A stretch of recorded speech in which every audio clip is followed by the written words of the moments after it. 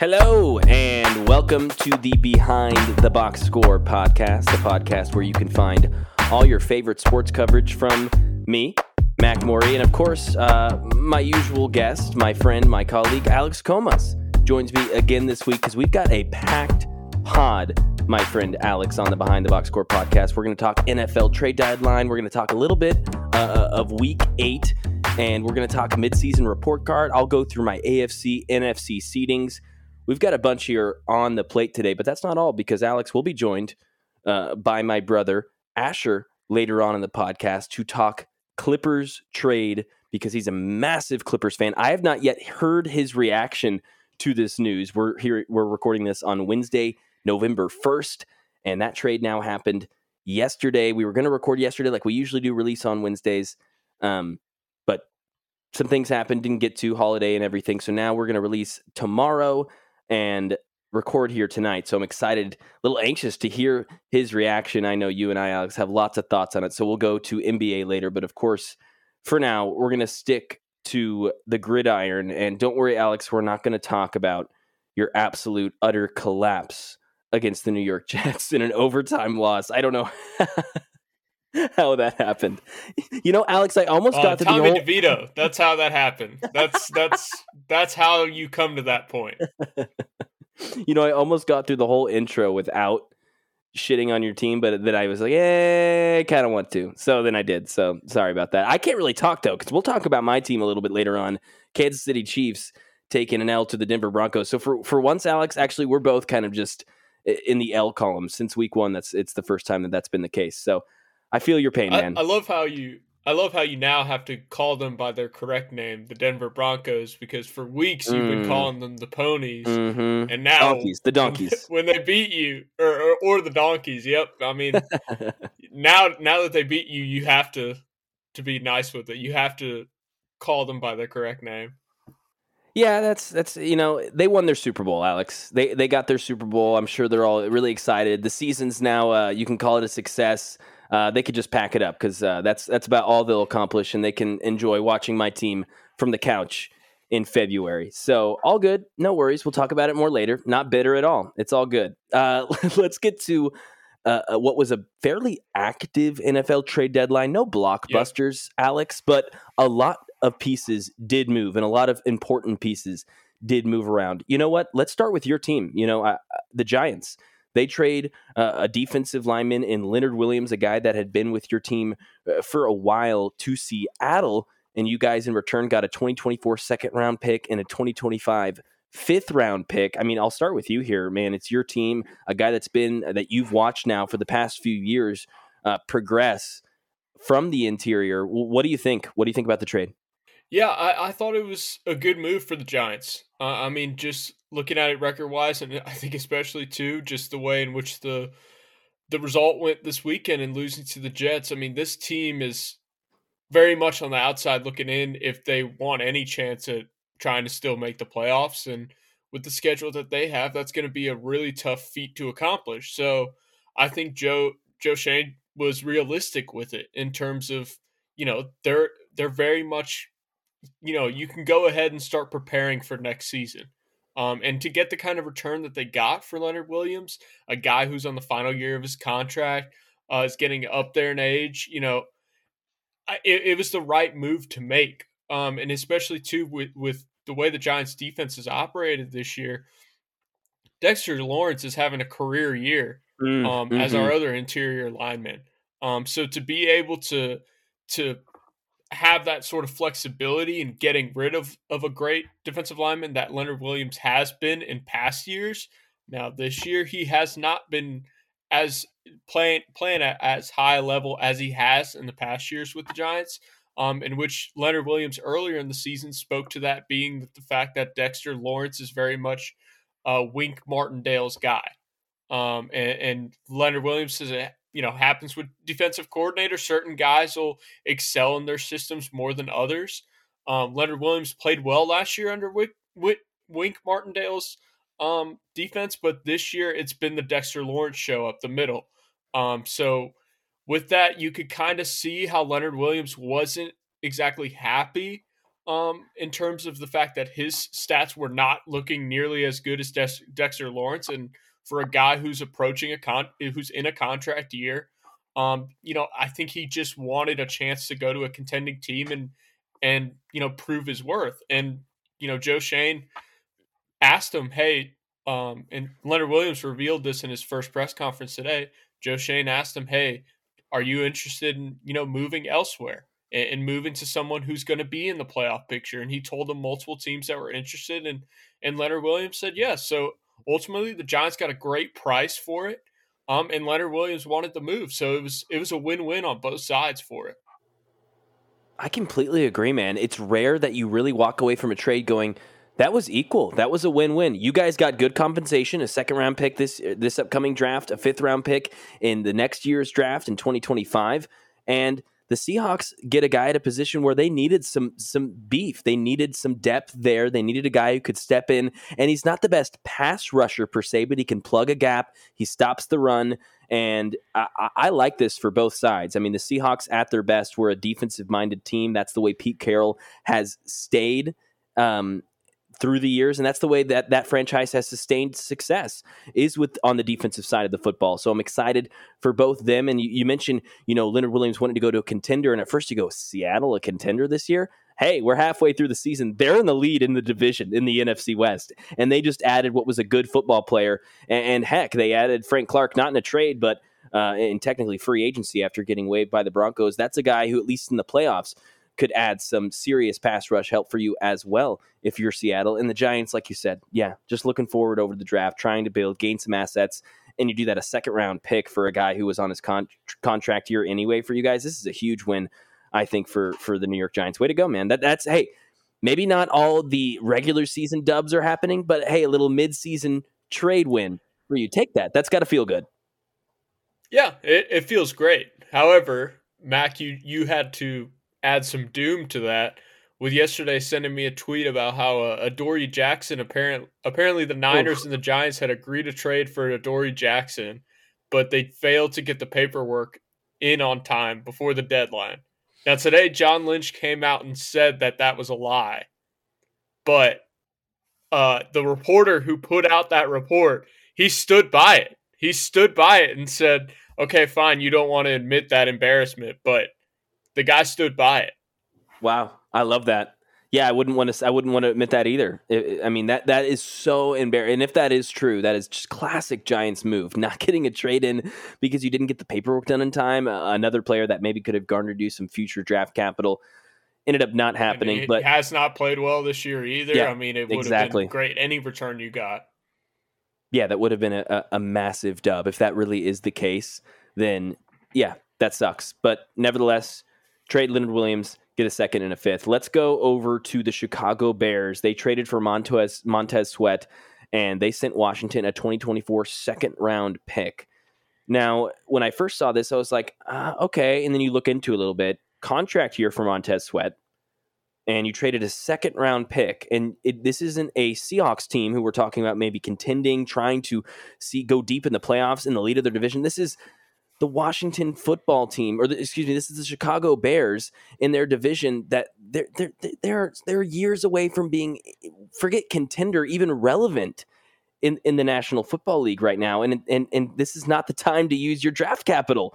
So you get rid of a second round pick. You know what you could have done is you could have waited 8 weeks. Literally, you could have waited 8 weeks, kept your second round pick, and then signed Montez Sweat, who Washington probably wasn't going to retain anyways.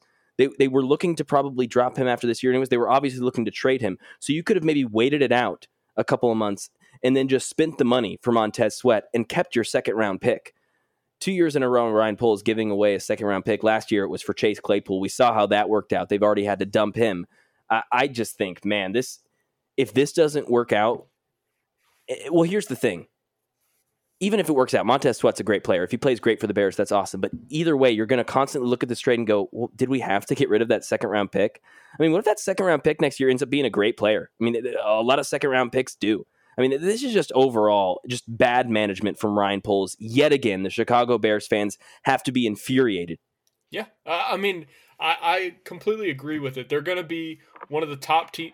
They'll have the most cap room in the offseason, so they very much could have signed him. And look, I guess this giving up the second round pick and getting him now is that, for one, the team is three. What are they? 3-5, Mac. I mean, they're in the NFC North that is very much Two up and for six. grabs. 2-6. 2-6. Okay, 2-6. NFC North, that Lions look like they're running away with it right now because with the Kirk Cousins injury for the Vikings. Maybe the Bears think that they'll sneak in somehow in a wild card, but also too maybe they think that getting him now and trying to agree to a contract extension with him now, prior to him hitting free agency, they won't have to outbid other teams and they get him at a price that they want. I mean, that's the only reasoning that I could think of in this, and giving up a valuable second round pick, like you mentioned, because that could be used and that could be a hell of a lot more valuable than just trading for him for a team that odds are probably still isn't going to make the playoffs, and it's not going to significantly alter a defense that is already pretty bad. Yeah, really bad. I mean, Jaquan Brisker's like their one player of note, really, obviously. They don't really have a whole lot else on that side of the ball. Montez Sweat, again, a player that I really, really like. It's nothing against his talents or his abilities, but for the future of the Chicago Bears, this was not in their best interest. Now, I hope, like you said, that there maybe was a wink, kind of nudge deal here where, hey, we're going to bring you in, we're going to trade for you, and then we're going to agree to this extension, and they already had some terms kind of lined up, and maybe in the next couple of days we'll see that come to fruition. But as of right now, I think this is a total L, and part of the reason, the other half of that is another trade that happened. Chase Young, same team, Washington, great pass rusher, same position. He got traded to the Niners, a younger, better player, traded to the Niners for a third-round pick. So that's right. Bears get Montez Sweat for a second-round pick and a contract here. And Chase Young goes to the Niners, a better, younger player, for a third-round pick. I mean, it just doesn't make sense. A 35th pick to get Sweat. The Niners get Young for an 85th pick. And also, too, the Niners will get a compensatory pick back if Chase Young doesn't re-sign with them this offseason. Which is going to be a third. And now the Niners have two of the top 5 edge rushers so far.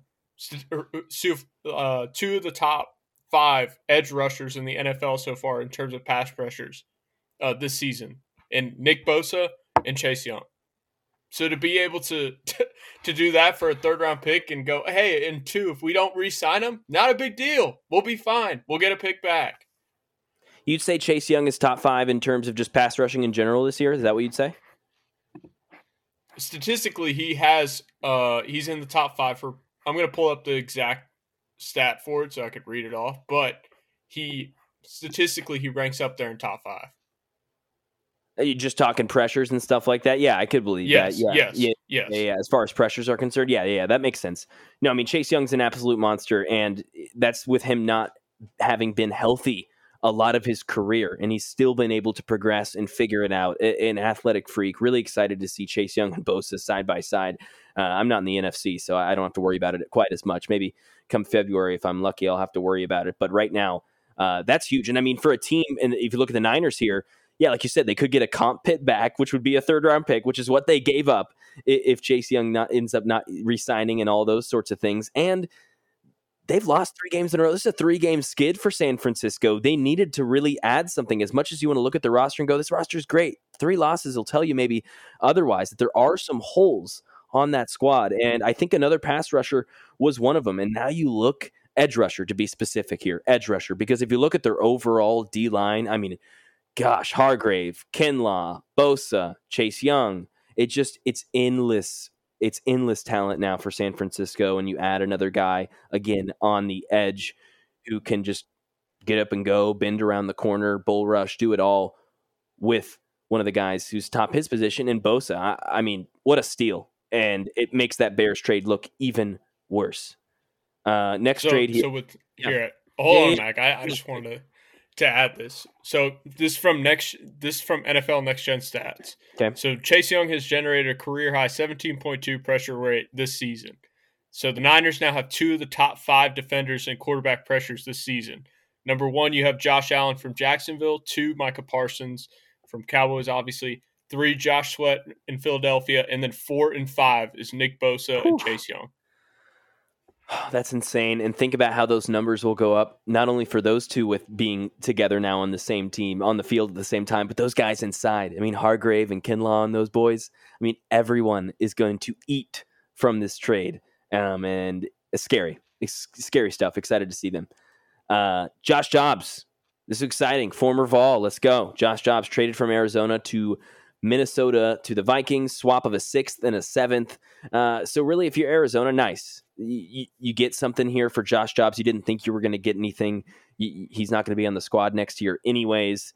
And now Minnesota, I mean, this is a guy in Josh Jobs who can step in and make some things happen. We're talking about the Vikings, trying to have a chance and be viable for playoff contention at 4-4 right now. And Dobbs can sort of do that. He provides a mobility and a rushing aspect to their offense that they haven't had really in a long time. Kirk Cousins doesn't have any of that. Dobbs has some wheels. You can do some read option stuff. Obviously, he's not as good of a quarterback, but he provides a different layer to this offense and at least keeps them as a sort of contender in what is a average NFC North. He can keep their offense afloat with as many weapons as they have at wide receiver, and especially too once Justin Jefferson gets back, their offensive line is good enough to allow him to hold up in the pocket as much as he needs to. And like you mentioned, he's got the wheels to make it work outside the pocket when he needs to get out. So I think this is a great addition. They needed some sort of competent body there at quarterback to keep their offense afloat and give them a chance.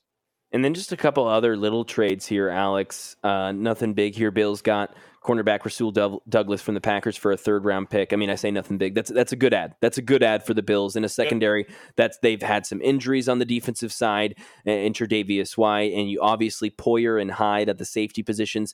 They struggle to stay healthy through a full season. So Rasul Douglas does add some much-needed depth and a guy who can come in and cover some wide receivers. And Rasul Douglas so far this season is allowing a whole yard less to wide receivers per catch than the Bills secondary has so far this season. So getting him to add to that secondary group for the good season that he's had so far, it's a big add for them. And especially in a division in which they're going to be going up against Miami once more, and they're going to be going up against Now I say the Jets because they have a good receiving core, not necessarily a quarterback, but those are some good wide receivers that they're going to be facing off against within division as well as in the AFC down the line, especially come playoff time. Yeah, completely agree. And then a younger wide receiver, a guy who I still have faith in, Donovan Peoples-Jones, traded to the Lions from Cleveland. That was for a 6th-round pick, a win for Cleveland. This is a guy who was not going to be on the team next year, hasn't really produced, hasn't lived up to a lot of what people thought he could be there for the Browns. They get a 6th-round pick out of it. And Detroit gets still, I think he's 25, a talented, athletic guy who I believe still has some gas left in the tank there, can really maybe find a spot in an already deep wide receiver room. But hey, nevertheless, I think not much to give up for a Lions team that already has a lot of good players on their team, and they are now they're already kind of here in the future, whereas you got Cleveland, who maybe still needs to worry about theirs and gain some capital as they're spending a lot of money on a quarterback who's not playing in football games. So Cleveland gets a 6th-round pick for a player who wasn't even going to be on the team next year. I call it a win-win. Yep, and I was jokingly going to say, Mac, and you kind of stole the thunder there. They can afford to trade a wide receiver because they rarely use them with their quarterbacks. I mean, they got Amari Cooper and Elijah Moore, and that's about all they need right now. Oh, and Njoku to throw into the fold. So imagine if they just kept Dobbs. Imagine if they kept Dobbs right now. What would their record be? I mean, honestly, it's insane to think about. I think they'd be right now. What are they? 4-4. Yeah, they're 4-3. I think they'd be at least 5-2 right now, at least, because even last week they win that game with Dobbs. Dobbs last week. I mean, I'd have to look at the rest of the schedule, but if you're just talking last week against the Seahawks in that 24-20 loss at Seattle, that was a travesty of an L for Cleveland. I think they win that if PJ's not in. So, and again, I'm a PJ guy, but it's not it. Anyone else? I mean, we talked a lot about the Titans, Alex, leading up to this and how I think they should be sellers, and you kind of concurred. They obviously did sell Kevin Byard before the trade deadline to the Philadelphia Eagles and got a 5th and a 6th and $14 million in cap space next season in that trade. But other than that, they didn't make a move. Do you think they should have been sellers here? There were reports that Derrick Henry did have a deal to Baltimore, and Amy Adams, the owner for the Titans, stepped in and said, we're not going to do that. And that's about the only deal that I could see as to like why wouldn't you make that at this point?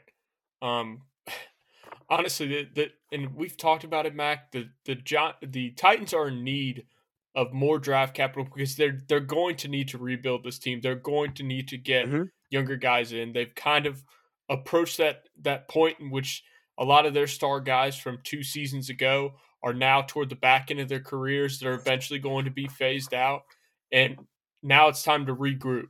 And especially too, the way you see Will Levis play on Sunday, that was a great surprise for Titans fans. And now you could be excited about, hey, Will Levis might be it. He may be our next quarterback. But would you rather him continue for this next year or two, play under poor teams that are just filled with veterans who are past their prime with no sort of youth cropping into the fold? I mean, that's the thing. Do you want him to be on a good team sooner or later? And it just seems like this was the perfect opportunity for the Titans to start preparing for that, to just start going full rebuild. And instead, it's like they're holding on to this straw of, oh, maybe we can just sneak in there at 9-7 and hopefully just sneak into the playoffs. It just feels like there has to come a point where they just go, okay, look, we're not good enough to contend for a Super Bowl. Let's just start selling some good pieces while we have them and get some capital back and retool. That would have been the time to do it. I mean, now would have been the time to do it. Obviously, a couple years, probably last season, really would have been the time to do it. But yeah, now this was it. This was your last chance to do so. You're not going to be able to sell Derrick Henry now. And yeah, it's too bad. It's too bad because you're right. This team's going to be fun to watch for the rest of the season if Will Levis even plays like a fraction of what he did on Sunday. And we'll see tomorrow night. Again, we're recording this on Wednesday, November 1st. So we'll see tomorrow night against the Steelers at Pittsburgh what Will Levis does. And if he plays well, obviously it's going to be hype city here in Music City. But again, for what? To maybe have a chance to win the AFC South and go 10-7 or 9-8 or 11-6 in a dream They're world. not winning the AFC South. They're not winning. The Jaguars are going to beat them in the AFC South. The only chance they hold is if they sneak in a wild card. I crossed off the Titans last week, and I already regret it because Will Levis looked great, and this is classic Mike Vrabel, dude. I don't know. I agree with you that there's a good chance they won't win this division, but there's still that Vrabel shot, man. This team looked a lot different last. The defense is good. I mean, we can just kind of scratch that off. The defensive side of the ball is going to be taken care of. Even with Kevin Byard out, maybe they lose a little bit in the secondary, but that front seven is going to take care of a lot of their issues on the defensive side of the football. And you look at the offense, the offensive line was, leaps and bounds better just because of Will Levis's pocket management and the ability to go, boom, one hitch and throw. And then you've got, you kept Henry. You have Tajay Spears in the backfield. Those are two solid running backs. And then the wide receivers, we already know. I mean, Hopkins is solid, and they've got some other just like wide receiver 3 guys filling in the gaps. And if Chiga Okonkwo catches a pass here and there, then this team can actually do something. I had faith in them before the season, so that's some of this kind of leaking in now to my take here. But I am scared. I am scared. But again, for what? Let's say they do it. Let's say miraculously they do sneak in as a wild card, or they somehow do win their division. What does it matter, man? You're setting yourself up for a 14th, 13th overall pick, 16th, 17th overall pick, and not being able to really have any assets, have any capital to move up. You could sell and move down and just kind of gain some more picks. But then there's problems that come with that too. It's just, you'd like them to be on either one side or the other, and they just kind of keep hanging up in the middle, trying to stay afloat, keep pulling themselves back up to the surface. And I think eventually it's going to dunk them down even harder. But we'll see. If Will Levis really is that guy, then that takes care of a lot of their issues here, man. Any other teams that you kind of thought, oh, wait, why weren't they involved here on this trade deadline? Yeah, the Denver Broncos. I thought we were hearing especially for the first 4 weeks, about how they were going to fire sale, and with this disappointing start under Peyton, they were just going to blow everything up. And They talked about how just about everyone on the defensive and offensive side of the ball, specifically on offensive side of the ball, Sutton, Jerry Jeudy, they would be up for sale. Patrick Surtain, they'd listen to offers for. And what did they do apart from getting rid of Randy Gregory and Frank Clark? Like, what did they do? They did nothing. And they got nothing for that, by the way. They ate money and waived both of them. So that was they just admitted the loss and got rid of both those guys. Yeah, they gained nothing. And go ahead. And now it seems like they beat the Chiefs. What it looks like is they beat the Chiefs this weekend, and they all of a sudden said, "You know what? We may be good enough. Never mind. Hold off. We're not selling anyone." That's exactly what I thought. And as a Chiefs fan, I'm going, okay, if this win that the Broncos just had kind of changed their whole philosophy as a franchise for this season to say, you know what, let's keep these pieces and see if, in this crappy AFC West, we can't sneak in as a wild card. If that really is now their mindset and that was because of the game, then great. I'll lose that game every time then if that's what it takes, because that's awesome. I mean, this is just terrible management. I mean, it's garbage. It's setting themselves up for even a bigger disaster, and I don't even know if that's possible with that Russell Wilson contract. But yeah, I couldn't agree more. I don't know if it was beating the Chiefs changes everything, but just knowing the Broncos and I just feel like that's totally them. Them opening up the newspaper and seeing the AFC West standings on that following Monday and going, "Oh, wow, 3-4, 3-5, 3-5. Well, we can do this. The Chargers and the Raiders aren't anything. Let's go." And so yeah, just more garbage decision making by the Broncos, but got to give it to them. Good win.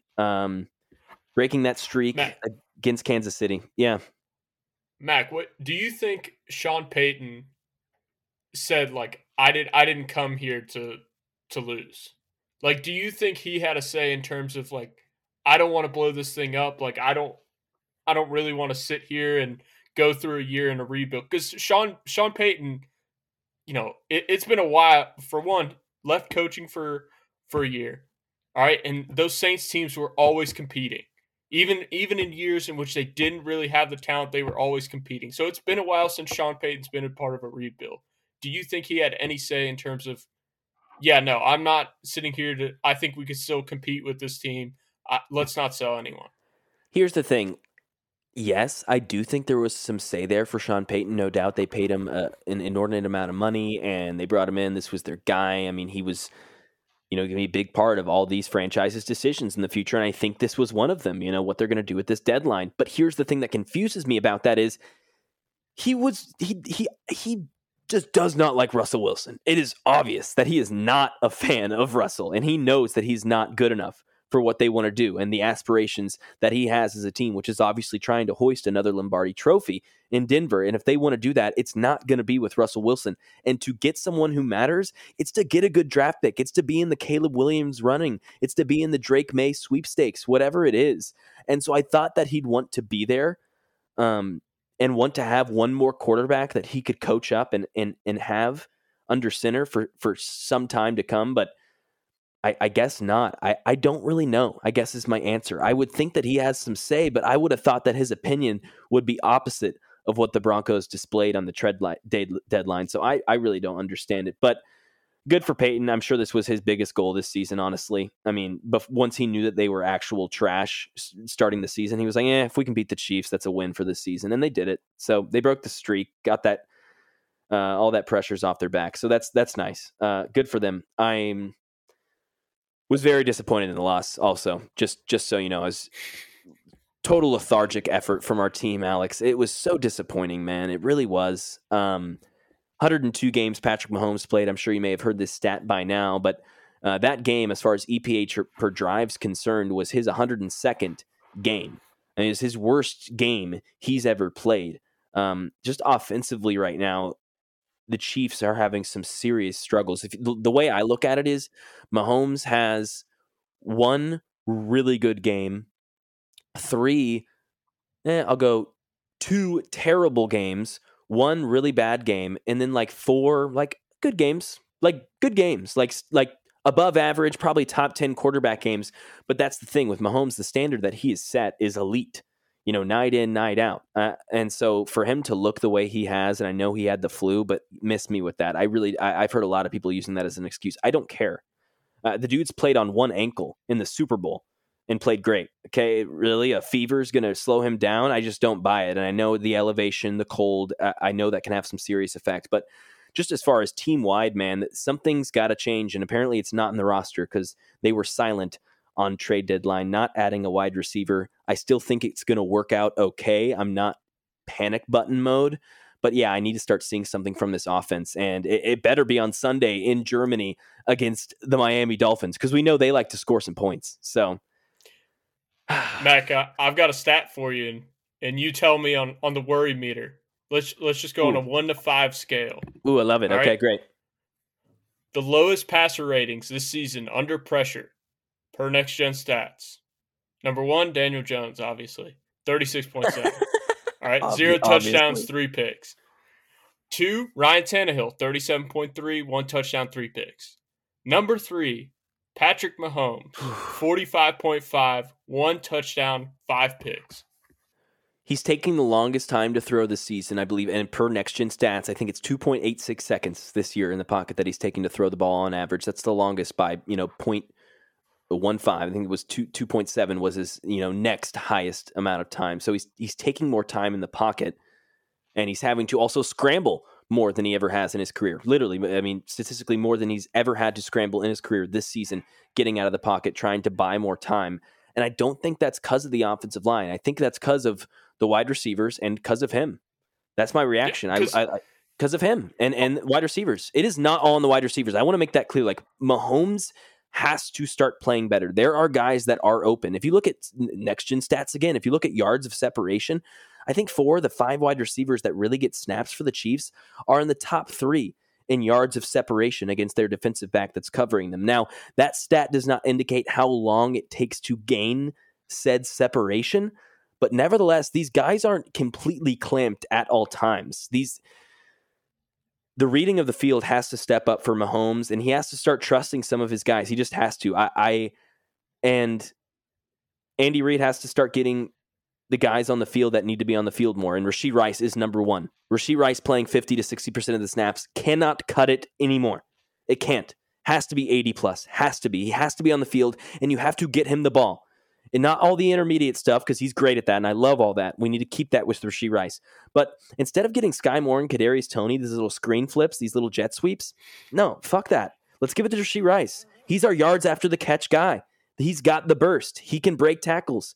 He's got some muscle to him. He needs to be involved a lot more. And Sky Moore has to we can't completely eradicate his snaps, but man, for a guy who was on the Sky Moore bandwagon, I really was. I love what he has to offer, and I still do. I'm not saying that he's just a complete, not an NFL player, but right now he can't be a part of what the Chiefs are trying to do, it seems.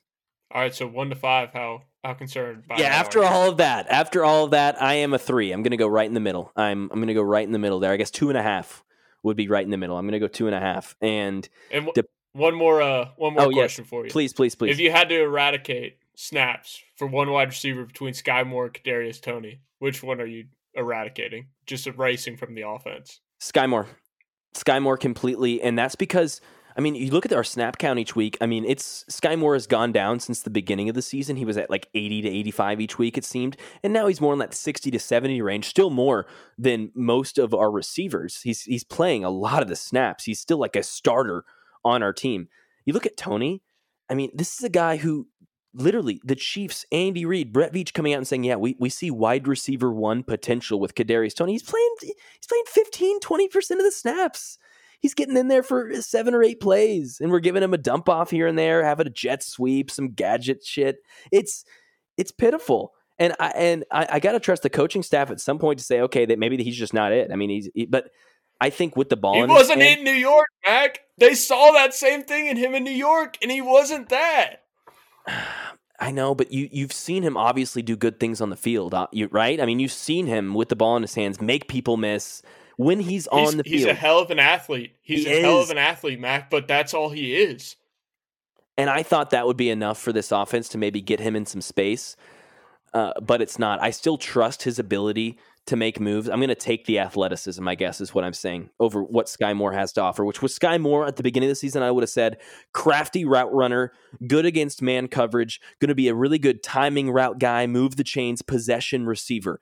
That's what I had in Sky Moore, a slot guy, a gritty blocker, someone like that. And it's been next to none of those things. It's been sad to watch. So I'm just saying, give Kadarius Toney a chance. Give him more snaps. Screw it. Let's do it. Let's get him on the field more. I mean, Sky Moore is on the field entirely too much to not be producing anything. And trust me, it's not just him. I mean, Kadari Ass has a lot to do with that, as we're mentioning. MV Ass has a lot to do with that. I mean, all these guys have been playing like ass, and they need to step it up. I mean, and I know that's not the analytical response that you necessarily want to hear on BTV, but that's what I've got right now. They've got to step it up, and Sunday in Germany, we'll see what happens. Okay, that was a quick sidebar. I had to get some stuff out. I'm glad you asked those questions. That under pressure stat saddened me greatly, but it's okay. A lot of season left. I can't believe you just did MVS like that. I can't believe it. No, I mean, bro, listen, I like getting my cardio in as much as the next guy, but this is getting egregious MVS. You can't have one good game when I'm there and then just fall asleep. That's what you did on me, pissing me off. All right, let's get really quick. Let's do this midseason report card. I'm going to go through my seeding here. We're halfway through the season. I'm going to go AFC, NFC 1 through 7 playoff picture in each conference. And you tell me what you like, what you dislike, what you change, what you keep the same. And then we will add my brother Asher in, and we will go full NBA mode, my man, and we will talk this Clippers trade with James Harden. So right now, AFC 1 through 7. Are you ready? You get to decide. NFC or AFC first? Let's go AFC. Stick with AFC. Okay, AFC. Number 1, I'm sticking with the Chiefs. And I'm not saying that's a wrap. It's going to be close. I'm sticking with the Chiefs. Number 2, this was a tough one. Because you look at schedule, I think it would be Jags. But then again, as far as their team's concerned, out of these top 4 seeds, I'm the least confident of them as just from a football team perspective.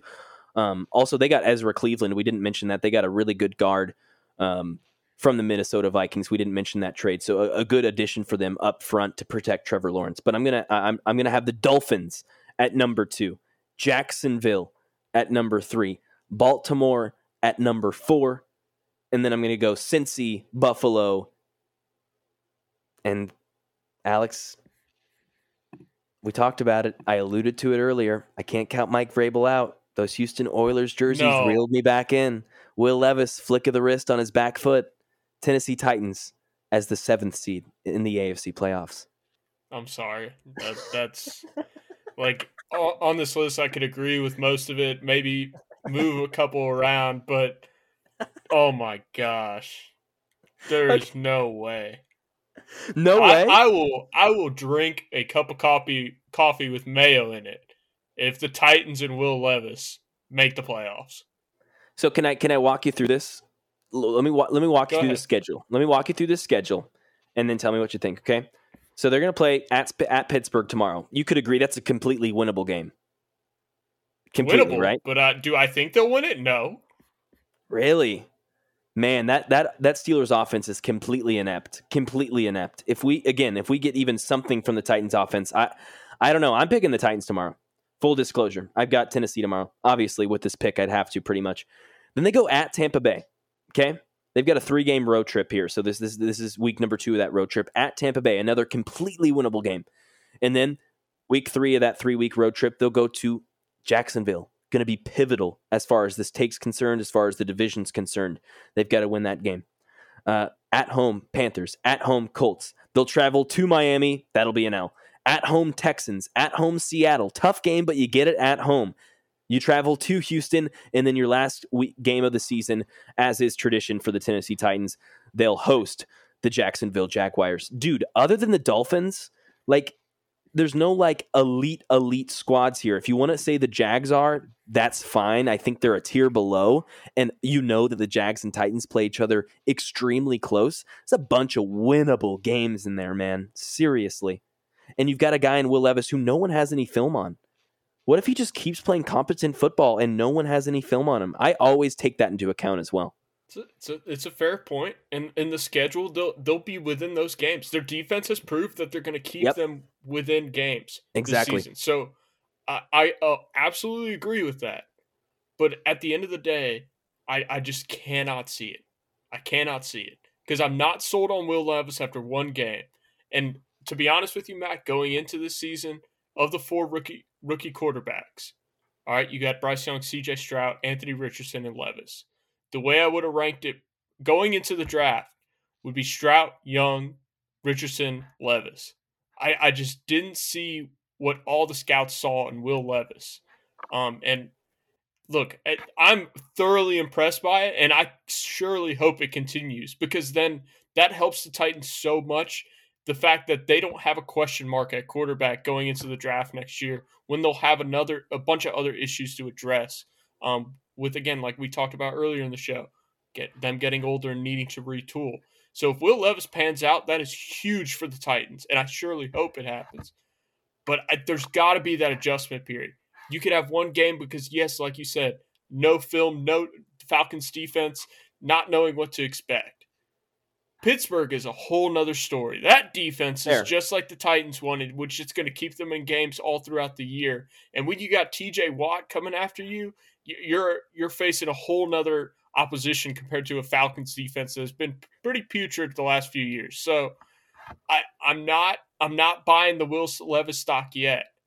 Enough to say that, oh yeah, the Titans are going to sneak in there at 7. Fair. I'm buying the stock more than I bought Ryan Tannehill's this year from what I saw just from 1 week. I'm not the guy who's like, I'm all in. Will Levis is the franchise. It's 1 week, but the arm talent alone, just sets it apart. I'm just surprised that you're taking. So again, I agree with all your seeding right there except for 7. All right, and not necessarily saying I agree with the spots of it, but we'll just say those 6. Yes, I agree they're making the playoffs. I'm surprised though that you feel more confident in the Titans than the Steelers team.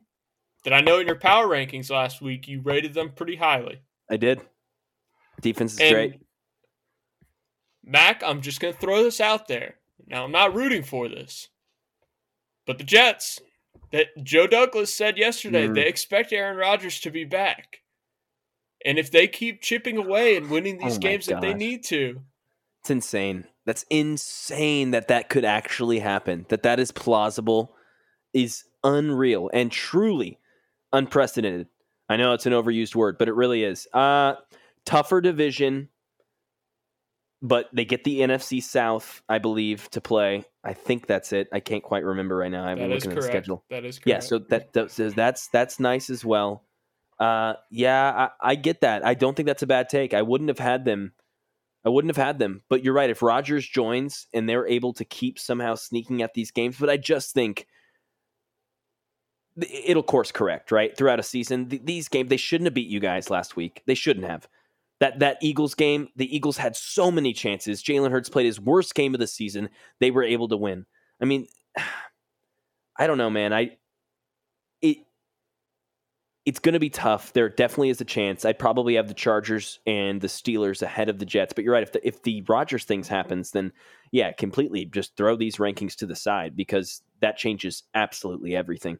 Okay, fair. I like that we had a little argument there, a little disagreement about the Titans. It is a hot take, no doubt. It's a hot take, but I think that should happen. That could happen, and people should be watching out for that because this is a Titans team that just isn't going to go away. When you have a defense like that, you're not going to go away. And I think I have more faith in the offense than I do in the Steelers' offense. That Steelers' offense is horrid.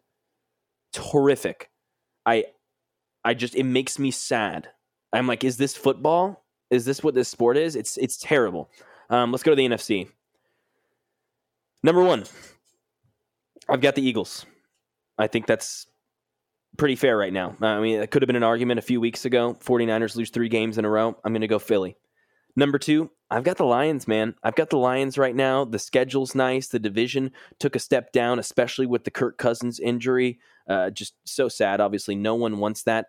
And I like the Lions right now. They're looking solid. I don't like them as far as a Super Bowl or a contender, but yeah, they're 6-2. I like where they're at. Number 3, I've got the 49ers. I think they're not in the lead in this division right now. Seahawks are. They're looking mighty feisty as Seattle, but I'm not going there. I'm going to stick with San Francisco here. And then number 4, we've got the New Orleans Saints. They've started to gain some rhythm on offense. We know what the defense can do. They're getting healthier as well. I'm going to go New Orleans wins that shitty NFC South. Number 5, Dallas Cowboys. They're looking like they're kind of back, not week 1 back, but they're looking like they're really starting to figure some things out. Number 6, I got the aforementioned Seattle Seahawks. And then number 7, Alex, we'll see if you think this is as hot of a take as the Titans. I've got the Atlanta Falcons. I like them more with Taylor Heineke, and that's kind of what's sticking in my mind is Desmond Ritter's done. If it is Taylor Heineke, I like that a lot more. And it's another team where it's the division is bad. The schedule isn't that hard. And like the defense has played pretty well. They have weapons. I don't know. They're 4-4 right now. I don't know. It would have been the Vikings. I mean, the Vikings may have been above 7. I may have had them winning this division. Who knows if Kirk Cousins doesn't get hurt? But like the other, honorable mentions, Rams, Packers look god awful. If you still want to say the Vikings, that's great. If you want to say the Bucks and Baker get it done, that's fine. This past month or so, it's looked pretty rough. So yeah, I'm going to go Atlanta. You forgot the Giants, Mac. Oh, my mistake. My mistake. You're right. And as the 8th seed, just missing the playoffs, the New York Giants. So close, Alex. So close. No, I can agree with a lot of that. The Saints, like that NFC South, honestly, you could just put 4 names in a hat and just pick a name out of the bag, and that'll be your division. Actually, we're three names in a hat because the Panthers we both have crossed off. They're not going to make a push. But out of the Saints, the Falcons, and the Bucks, it's really a coin toss as to who's going to come out of their division winner. And yeah, I completely agree with you. Whoever comes in second, they're going to be making a push for that wild card spot. I like the Bucks a little bit more than I like the Saints, honestly. Wow. Look, with the Falcons, I will say, with the Falcons, though, like you said, they have a lot of weapons. Do I trust Arthur Smith to use those weapons? No, I do not. But Taylor Heineke, look, the last 2 seasons we've seen Taylor Heineke just propel kind of this Washington team when he was in Washington the past 2 years, propel them to just competing and making some sort of push. So do I think he can bring that to Atlanta with the weapons that he's got at his disposal? Absolutely. So I do like Atlanta in terms of their offense. And like you said, their defense has been better this year than it hasn't been in years past. But the Saints, I don't trust Derek Carr. I mean, it's been a lot of dump offs to Alvin Kamara. Chris Olave is having a down year as far as getting balls deep down the field, which is his specialty. They're limited by Derek Carr, and it's just kind of a matter of time before they go to Jameis, I feel like. And then for the Bucks, like you said, Baker's been going back to being Baker recently, which has not been great to see. They still have a good defense, very much like the Saints and the Bucks. You could split them by hairs because their quarterback play you can't trust. They have good weapons to use on offense. It's just their quarterbacks absolutely bring down their offense, and their defenses are both stout to where they're going to keep that team within it. So it's really splitting hairs with the two of them. I think Derek Carr last week looked way better against the Colts, and then in that Jags game, they scored 15 points. Should have been 22 points in the fourth quarter against Jacksonville on a Thursday night football game. You look at this Saints schedule, expect them to go on a little win streak here. They play the Bears, the Vikings, then the Falcons. They're going to win those 3 games. They're going to be at home against the Lions in a tough one. Then they've got Panthers, Giants. They'll play at the Rams, at the Bucks. They'll end their season against the Falcons. I just think with this schedule and the way Carr has started to figure it out a little bit more, I'm going to trust them. I'm going to trust him and that team more than I trust Baker Mayfield, more than I trust Desmond Ridder / Taylor Heineke. I think that's where I'm at there. I know it's close, but that's where I'm at. You know what Baker's got over both those guys? Playoff experience, Mac. Oh my God. Okay, cool. 2 games. Sweet. That's great. That's awesome. So he's got, what, 1 more game than Derek Carr has? That's awesome. Cool. And a game he got cheated out of, too, in the playoffs. So we're not going to go into that. Oh man. If we had more time, I would absolutely roast you. It's okay. That's fine. Chat Henne. Anything's possible. It's all good. 4th and 1. From a 3rd and 17 to a 4th and 1 to a first down to end the game. You lost to Chat Henne. So yeah, go cry about it, Cleveland. All right. That does it for our NFL coverage. We are now going to be joined by my brother, and we'll talk some NBA stuff. So stick around. We're going to talk the Clippers trade. All righty. Now we are joined by my brother, massive Clippers fan, and a massive help to this whole podcast behind the scenes. And now he's in front of the camera, behind the mic, Asher Morey, huge Clippers fan, to talk some NBA. Glad we're all here, guys. We didn't get to do the preview pod. We're all on. Asher, thanks for hopping on with us, man. Let's do this. Yeah, I'm stoked. Thanks for having me. Hell yeah. Yeah, let's do it. Let's talk some NBA. So we have not got to do this yet, talking NBA. We didn't get to do our preview pod, so we're probably going to talk a couple different things, but we're going to start with what was a blockbuster trade. It was talked about for months. Is it going to happen? Is it not going to happen? What's going to be the deal if it does happen? Clippers finally did trade for James Harden. In this trade, Clippers receive Harden and PJ Tucker, and then they just flipped Philip. I don't even know how to say his name, guys, to be honest. Petrusev? Is that it? I haven't heard it yet. Yeah. That sounds right. Sure. Yeah, let's just say, Petrusev, he was another kind of add-in on this trade. He's already been flipped to Sacramento for some cash. The 76ers, in return, get Robert Covington. I know that's a guy you love, Asher. Nick Batum, another guy I know was close to your Clippers' heart.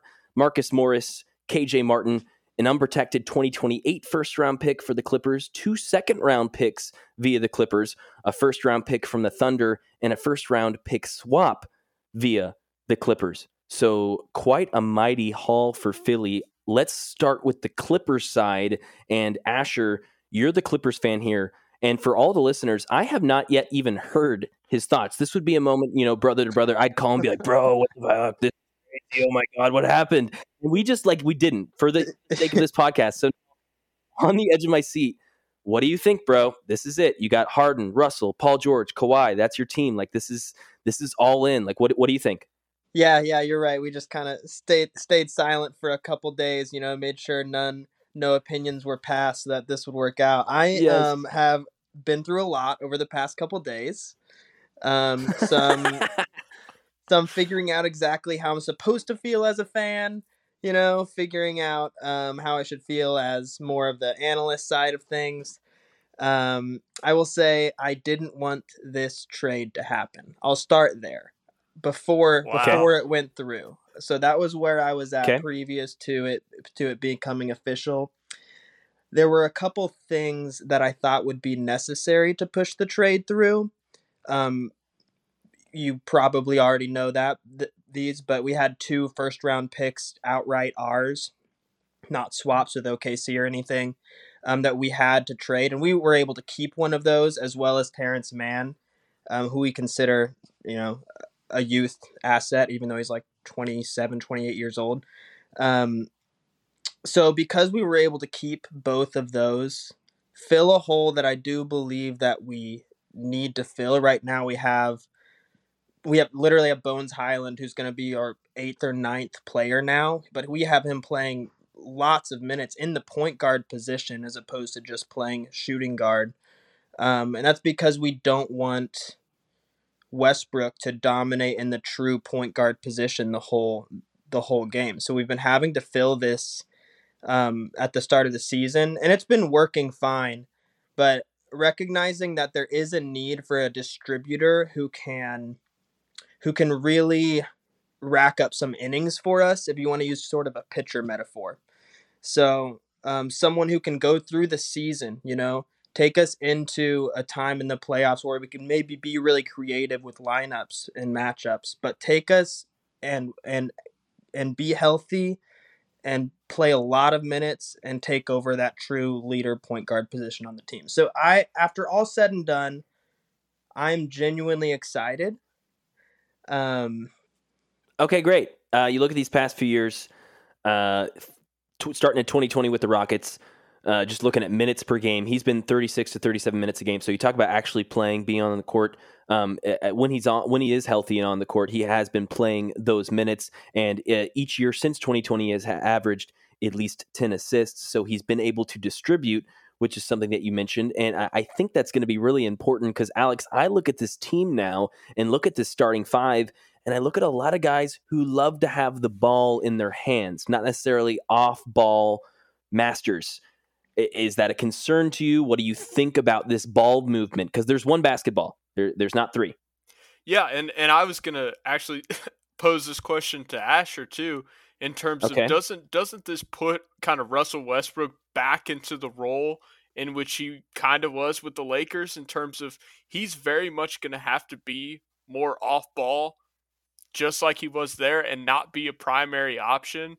I know he wasn't that case with Paul George and Kawhi Leonard on the floor, but at least he, with those two, them taking games off for load management and for whatever the case may be, or being injured, he's been able to still be a second, third option on the floor, and now he's honestly a fourth option for them when perfectly healthy. So are you afraid in terms of what that does for Russell Westbrook's impact for the Clippers moving forward, and how it can lead to, because we've seen it with Westbrook before, just that unhappiness that grows within him of being relegated that far down the totem pole?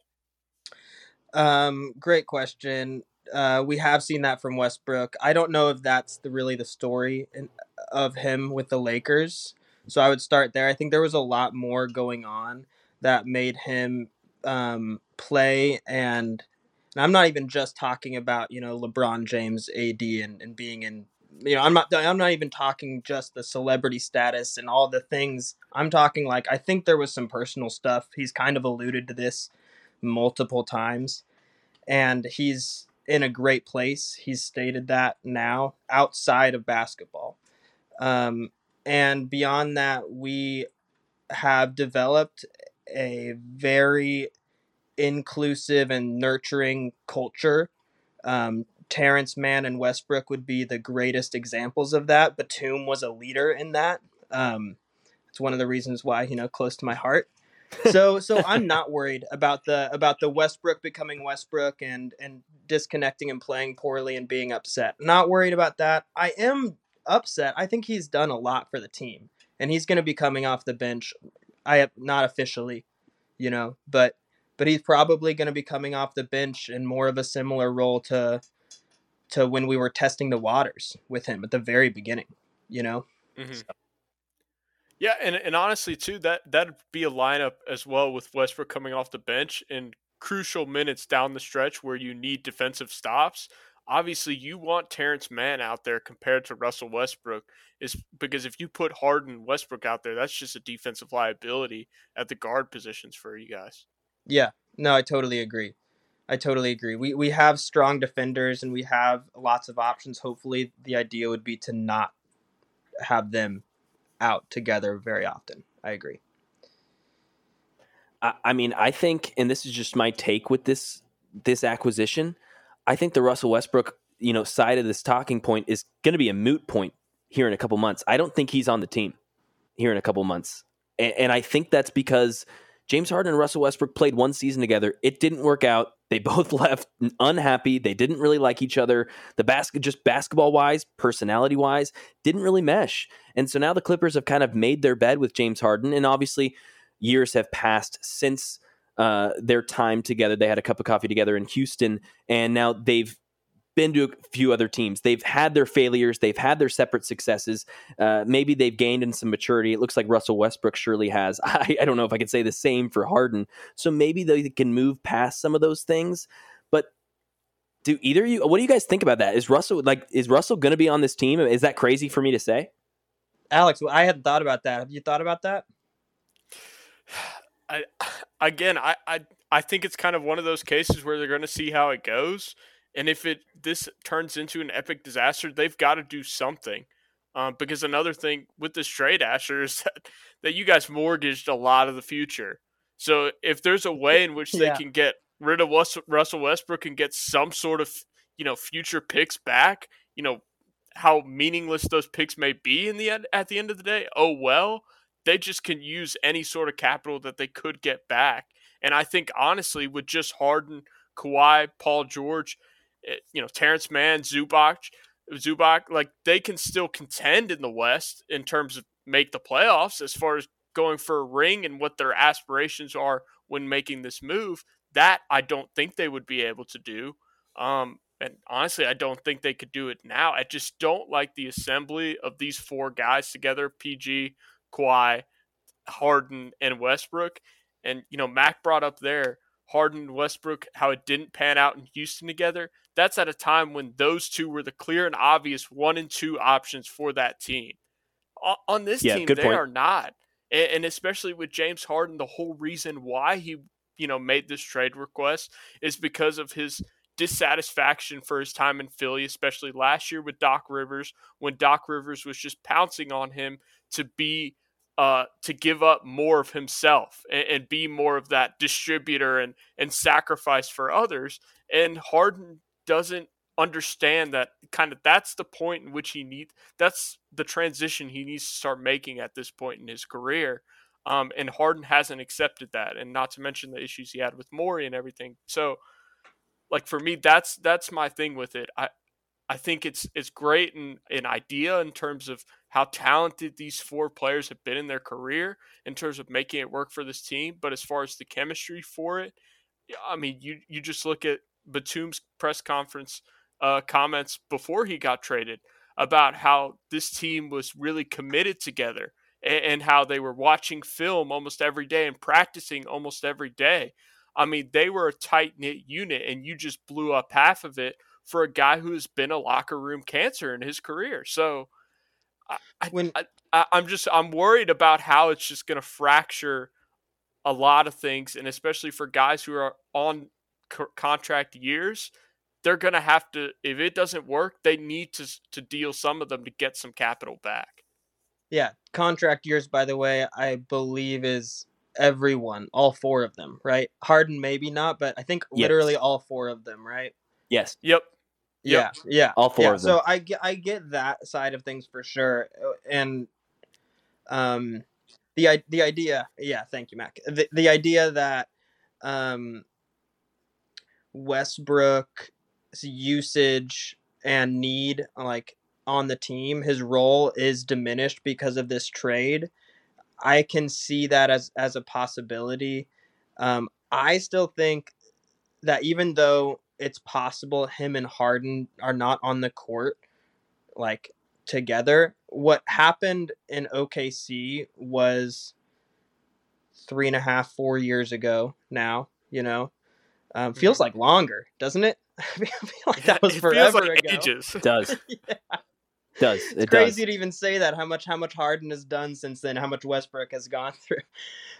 But no, I do think that it's something where I'm just gonna wait and see on what that relationship is like and what Harden can be in this different culture that he's walking in through, where neither of them known. It's neither of their teams, and they are not going to be the lead guys. So there's not as much of this arrogance and youth as there was in OKC. It's also LA, so you are going to be walking amongst giants no matter what. There is a certain amount of humility with being in bigger markets. Anyway, so I'm just gonna wait and see. I hope we keep Westbrook, and I think he'll still actually be very useful for us. But I don't know. Maybe I'm naive. I think if the personalities are able to get along, I think he could be useful. I do think even if he isn't, it's nice. Like you mentioned, Russell Westbrook's been an asset to that team. He could be an asset to another team now, where you look a year ago, that wasn't the case. We're talking when you guys get Russell Westbrook, late last season, it was like, wait, what? Russell Westbrook? He played himself back to relevance in the NBA, which in a couple months could serve as a huge deal for you guys, because who knows? I don't know if it's going to work out. Maybe Harden and Russell are besties now. You talk about the contract years. 34 is James Harden. Kawhi Leonard, 32. Paul George looks like he's 33. And then you got Russell Westbrook, 34. One of the young guns on this team, part of this core, Norman Powell, he's 30 years old. You look at the actual young assets on this team, it's Terrence Mann, who, as you mentioned, Asher, 27. It's not like he's a spring chicken. And Bones Highland, 23, who you acquired last year from Denver. And you look at the future first-round picks, 24 is to OKC. 25 is a swap with OKC.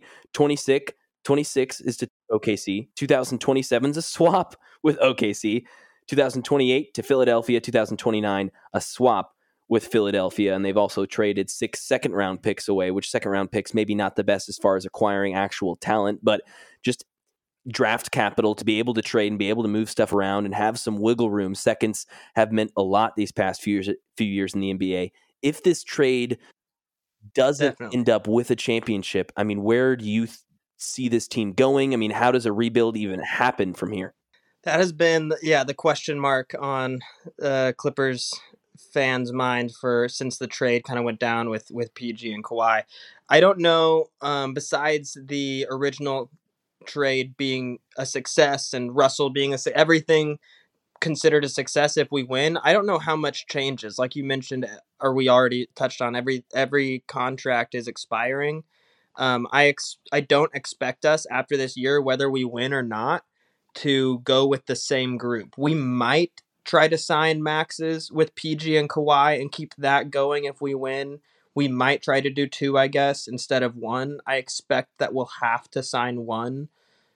Being PG, I think he's kind of home in LA with us. But that's just what I think. I think it's going to be full rebuild, 5 years of major struggle as we enter into the new stadium, despite what a lot of people think, which is that we're doing all of this to hype up this first year with the new stadium and stuff. It's going to be extremely difficult impossible to look like this. Just to kind of touch on that, this trade wouldn't have happened next year. This wouldn't even be possible. We're eating $30 million in luxury tax additionally because of Harden coming on, but because we took 2 smaller contracts and in a trade combined them for a larger one, if you're in the second apron, that's not even possible. That's one of the penalties. So we are just scraping as much as possible together previous to these penalties coming up, and this is it. So sorry, I'm kind of long-winded, but I don't think much is going to change, unfortunately, and it's just going to be a really hard road. And also too, on kind of skirting before the new changes come next year to the salary cap, teams in the second apron too are allowed to trade cash, just straight cash for picks, in which that's what the Clippers did. They traded cash in order to acquire more capital to then be able to ship to Philadelphia. So yeah, that would have never happened come next year. Great point. Yep. Yeah, a couple huge points as far as the contracts are concerned. And just looking at your future, Asher, you kind of say like this is championship or bust here sort of situation. And I just don't see this team being able to go the distance. Now, again, I don't know if this is the final version. My take is that it's really not. I think Russell Westbrook is going to be off this team, and maybe you guys go get a couple, 3-and-D guys, some defense, more switchability, maybe another big man, because you got AD and Jokic in this conference, who Zubats and Plumlee isn't necessarily going to be your dream scenario as the front court going up against those 2 bigs come playoff time. But yeah, I just think I look at this squad and I just don't know if I see it as a championship team. But I'm a huge 2K guy, and this will definitely be a team I play with a lot on NBA 2K. They're a 2K goldmine.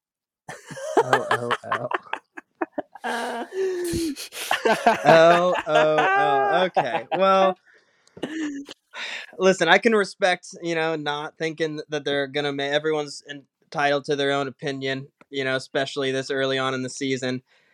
You know the numbers though, top 5 plus minus in the league. Top 5 players plus minus in the league are the 5 starters for the Clippers. That's it. Those are the top 5. So we're doing all right.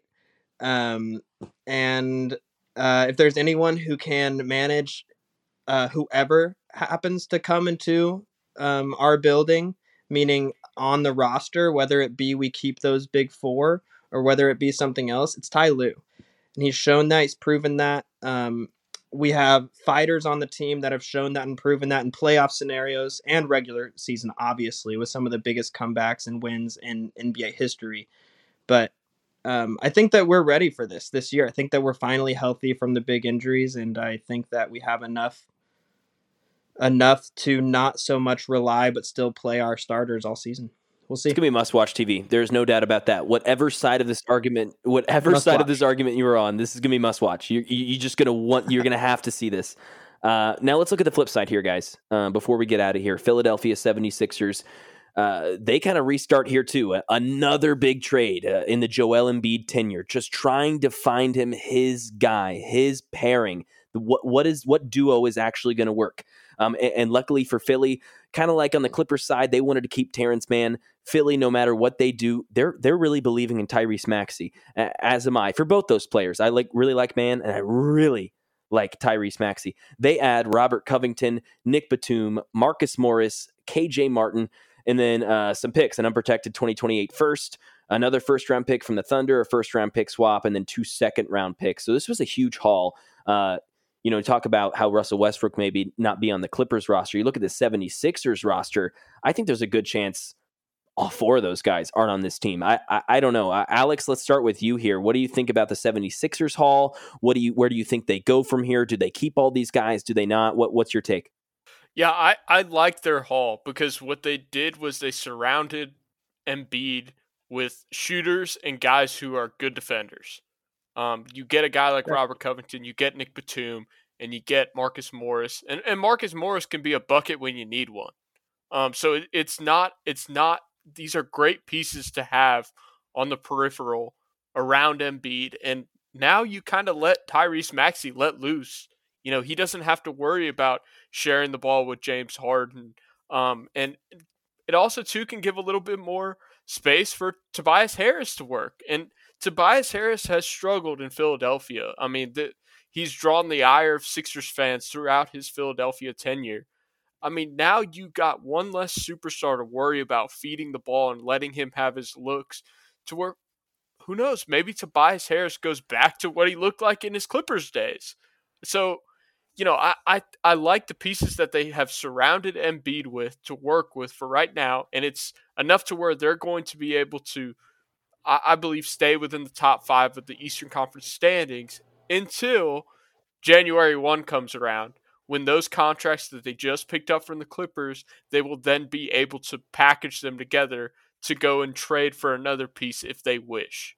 The biggest name as far as the rumor mill has churned out so far has been Zach LaVine.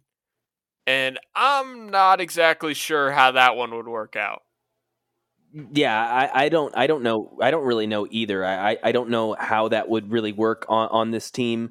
I do want to talk about that aspect of it. First, though, before we get there, I mean, what do you think, Asher, as far as just this haul? Let's say these guys stay on the team for until the trade deadline. I mean, you liked a lot of these guys, especially Batum and Covington. Do you think they can work? Man, it's a breath of fresh air culturally, not to touch on it so much, but I'm a big culture guy in the NBA, and my gosh, getting Harden out and throwing Batum in there, throwing a Philly boy in Covington, going back home, he's excited. This is just gonna be a huge weight off their shoulders, something that they really needed to have happen. I think that you're a great point in the defensive focus. I wouldn't call Marcus Morris a bucket, but I get it. Me either. I get it. He can get you one when you need it. Hey, in his Knicks days, he was certified. He was certified bucket. He was. Listen, I'm a KU fan and all that good stuff, but we did have some struggles with Morris, but I don't want to harp on that. I think that they'll definitely need to package if they plan to actually compete, which they need to compete with Embiid. They have to do something. I think they're definitely going to need to package, and I'll have to develop it over course of time a little bit. But first thoughts, no, Zach LaVine isn't what they need. Frankly, Harden on paper was great for them. Yep. And it just didn't work out. But on paper, man, he was great. He was on paper. I remember when that trade happened. I was so in on it. I just was so excited to see the 2-man game, the passing, just a guy with Harden's skill sets with Embiid. I thought was going to be great, and it did have its flashes. To be fair, it had its flashes, but obviously consistently, it did not serve as a successful acquisition. And this is off the top of my head. And I know future-wise, longevity-wise, it wouldn't make sense for them, but just winning this season, trying to have a chance, and the next season, these next 2 years, Same team, different player. What about DeMar DeRozan? Is that a terrible take? Would he be better than Zach LaVine? Part of me thinks that he would. I think he look. My thing with DeMar DeRozan is he kind of operates in the same spaces in which a Tobias Harris and an Embiid operate in terms of, he can drive down the post, he can work somewhat in the post, and then his fadeaway in the mid range is unbeatable. He's one of the best in the league, but he doesn't. For me, he's never really been much of a distributor. I mean, he very much could have showcased that in his days in San Antonio, with how he's the main focus, main ball handler for that team, and he very much wasn't like that. And he hasn't been that with the Bulls either. So, look, I theoretically, I love DeRozan, but I just don't think he clicks within what they need right now. And look, I'm really high on Maxey. Like, Me too. we've seen nothing but this guy continue to grow each and every year, and now with that burden unloaded with Harden, I think he could take his game to a whole nother level, and it could be a situation to where instead of going to get this flashy name on the market, a Levine, a DeRozan, OG Anunoby, who everyone's been trying to possess and Toronto just refuses to give up. They can go out and go get a Buddy Hield or a Gary Trent Jr., just guys that are even more talent to surround those guys with, even more shooters to get buckets for you, because people are closing out and keying in on Maxey and Embiid. Look, is it tough? It's going to be tough regardless to be able to compete with a Boston and a Milwaukee in whichever third star you get. Because honestly, of those options of DeRozan, Levine, Anunoby, even if they had those three guys, one of those guys to put with Embiid and Maxey, I'd still like the Celtics more. I'd still like the Bucks more. So I think their options are kind of limited on what they can do. So much so that if I were them, I'd almost rather keep a hold of those picks for now and just maybe acquire some more surrounding talent and see how it goes, because maybe you could put together a Miami run and shock a team in a series and then just take it from there and find yourself in the finals. Anything's possible. Yeah, anything's possible. I don't hate what you're saying about Maxey at all. His development has been one of the storylines that true NBA fans have loved, over the past few years. Everyone's rooting for him to get a role. Everyone's rooting for him to succeed. That's just, to me, a fact. But I mean, I don't know. Is he starting point guard in a finals series? Like that's what we're really talking about. And I think that's the difference between this Heat run, and and I don't want to just equate the two, but like Butler takes over with the ball, so when it's game time to turn up, that's what he does. That's why the Clippers can do what they do. And I know that you don't like, but that's one thing. So now the guy with the ball is Maxey, who has to, it's just a lot. I don't know who they're supposed to get that is that person. It's just brutal. It's just brutal. But to me, they need a very confident, experienced, true distributing point guard. I don't hate that take. You know what they could do is that they can go out and maybe, I don't know if Tyus Jones maybe won't be for grabs right now, but if you can go get an experienced point guard that maybe won't break the bank, that you don't have to completely trade all your assets for, not that third piece, find a veteran. And then, like you said, Alex, I love OG Anunoby with this team. A defensive guy who can still shoot the ball, create something off the dribble with Joel Embiid. I think that would be huge. Now, you keep bringing up Tobias Harris, and my ears perked up earlier when you mentioned him getting more shot attempts as a Celtics fan. Please give Tobias Harris the ball. Give him more opportunity. I think that's magnificent as a Celtics fan. Are you kidding me? Come on, man. I think if anything, they need to shove him more in the back, keep him in the corner as a catch and shoot guy. You don't want him as a creator for you. I think OG is a nice name, and I agree, Asher. You don't want all the distribution for Tyrese Maxey right now. And when you ask, is he a point guard in the finals right now? It sucks because I'm such a Maxey guy. I don't think so. But I don't think so. I think the same question you could pose for Tyus Jones. Like, do we really trust Tyus Jones as a starting point guard in a finals game? Yes. Yes, I do. Okay. And it's not because he's better than Tyrese Maxey. It's just because I don't think he's going to make the mistakes. Mm-hmm. That's fair. Yeah, I mean, that's completely fair. That's fair. Maybe that's what it really comes down to, is maybe it doesn't need to be the showiest, the greatest point guard, in the league, but it needs to be able to be in that situation and not be the reason you lose, and not to be stereotypical there, but that's kind of what you're saying. I feel like, Mac.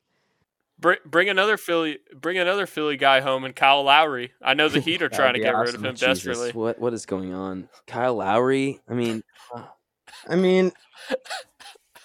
Embiid can take not to do this, but Embiid can bring the ball down. He loves to do that. He's not going to play, but he does.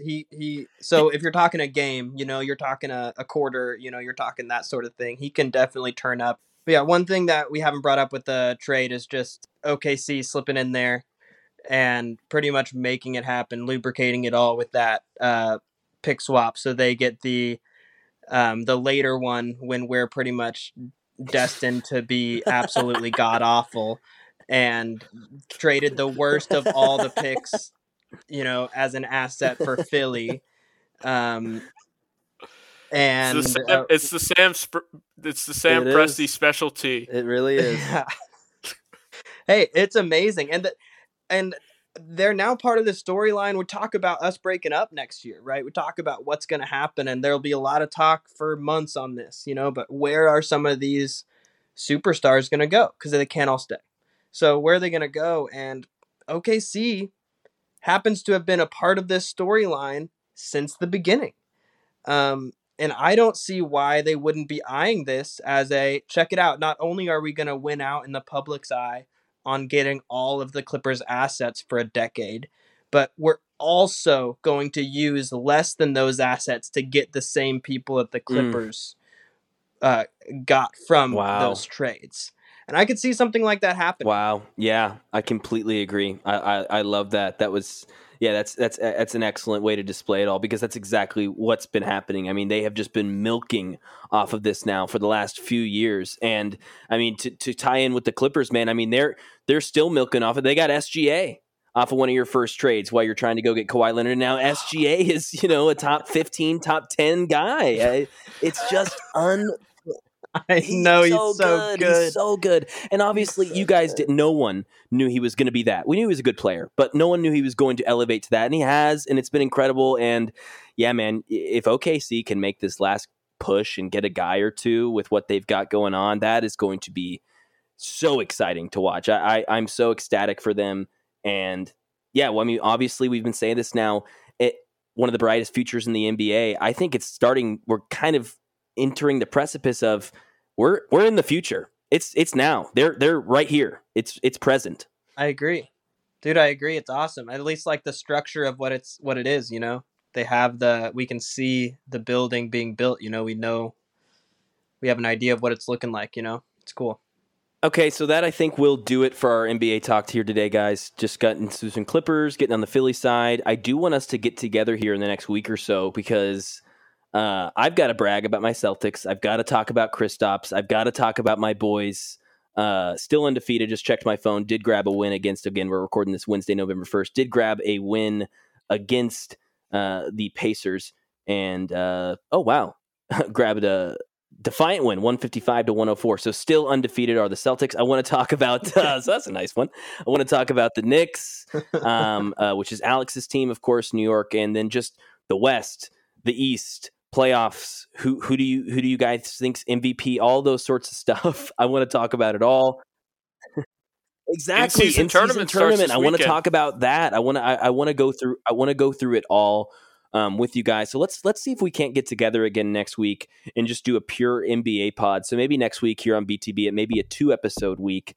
We'll do an NFL Week 9 recap, and then we'll get together and talk some ball. Let's do it. What do you guys say? Love it. Awesome, guys. Thank you so much for joining in and listening to the Behind the Box Score podcast. Again, we will be here next week to talk some football and talk some basketball as well, because both are in full swing. Stay tuned. Thank you so much for listening.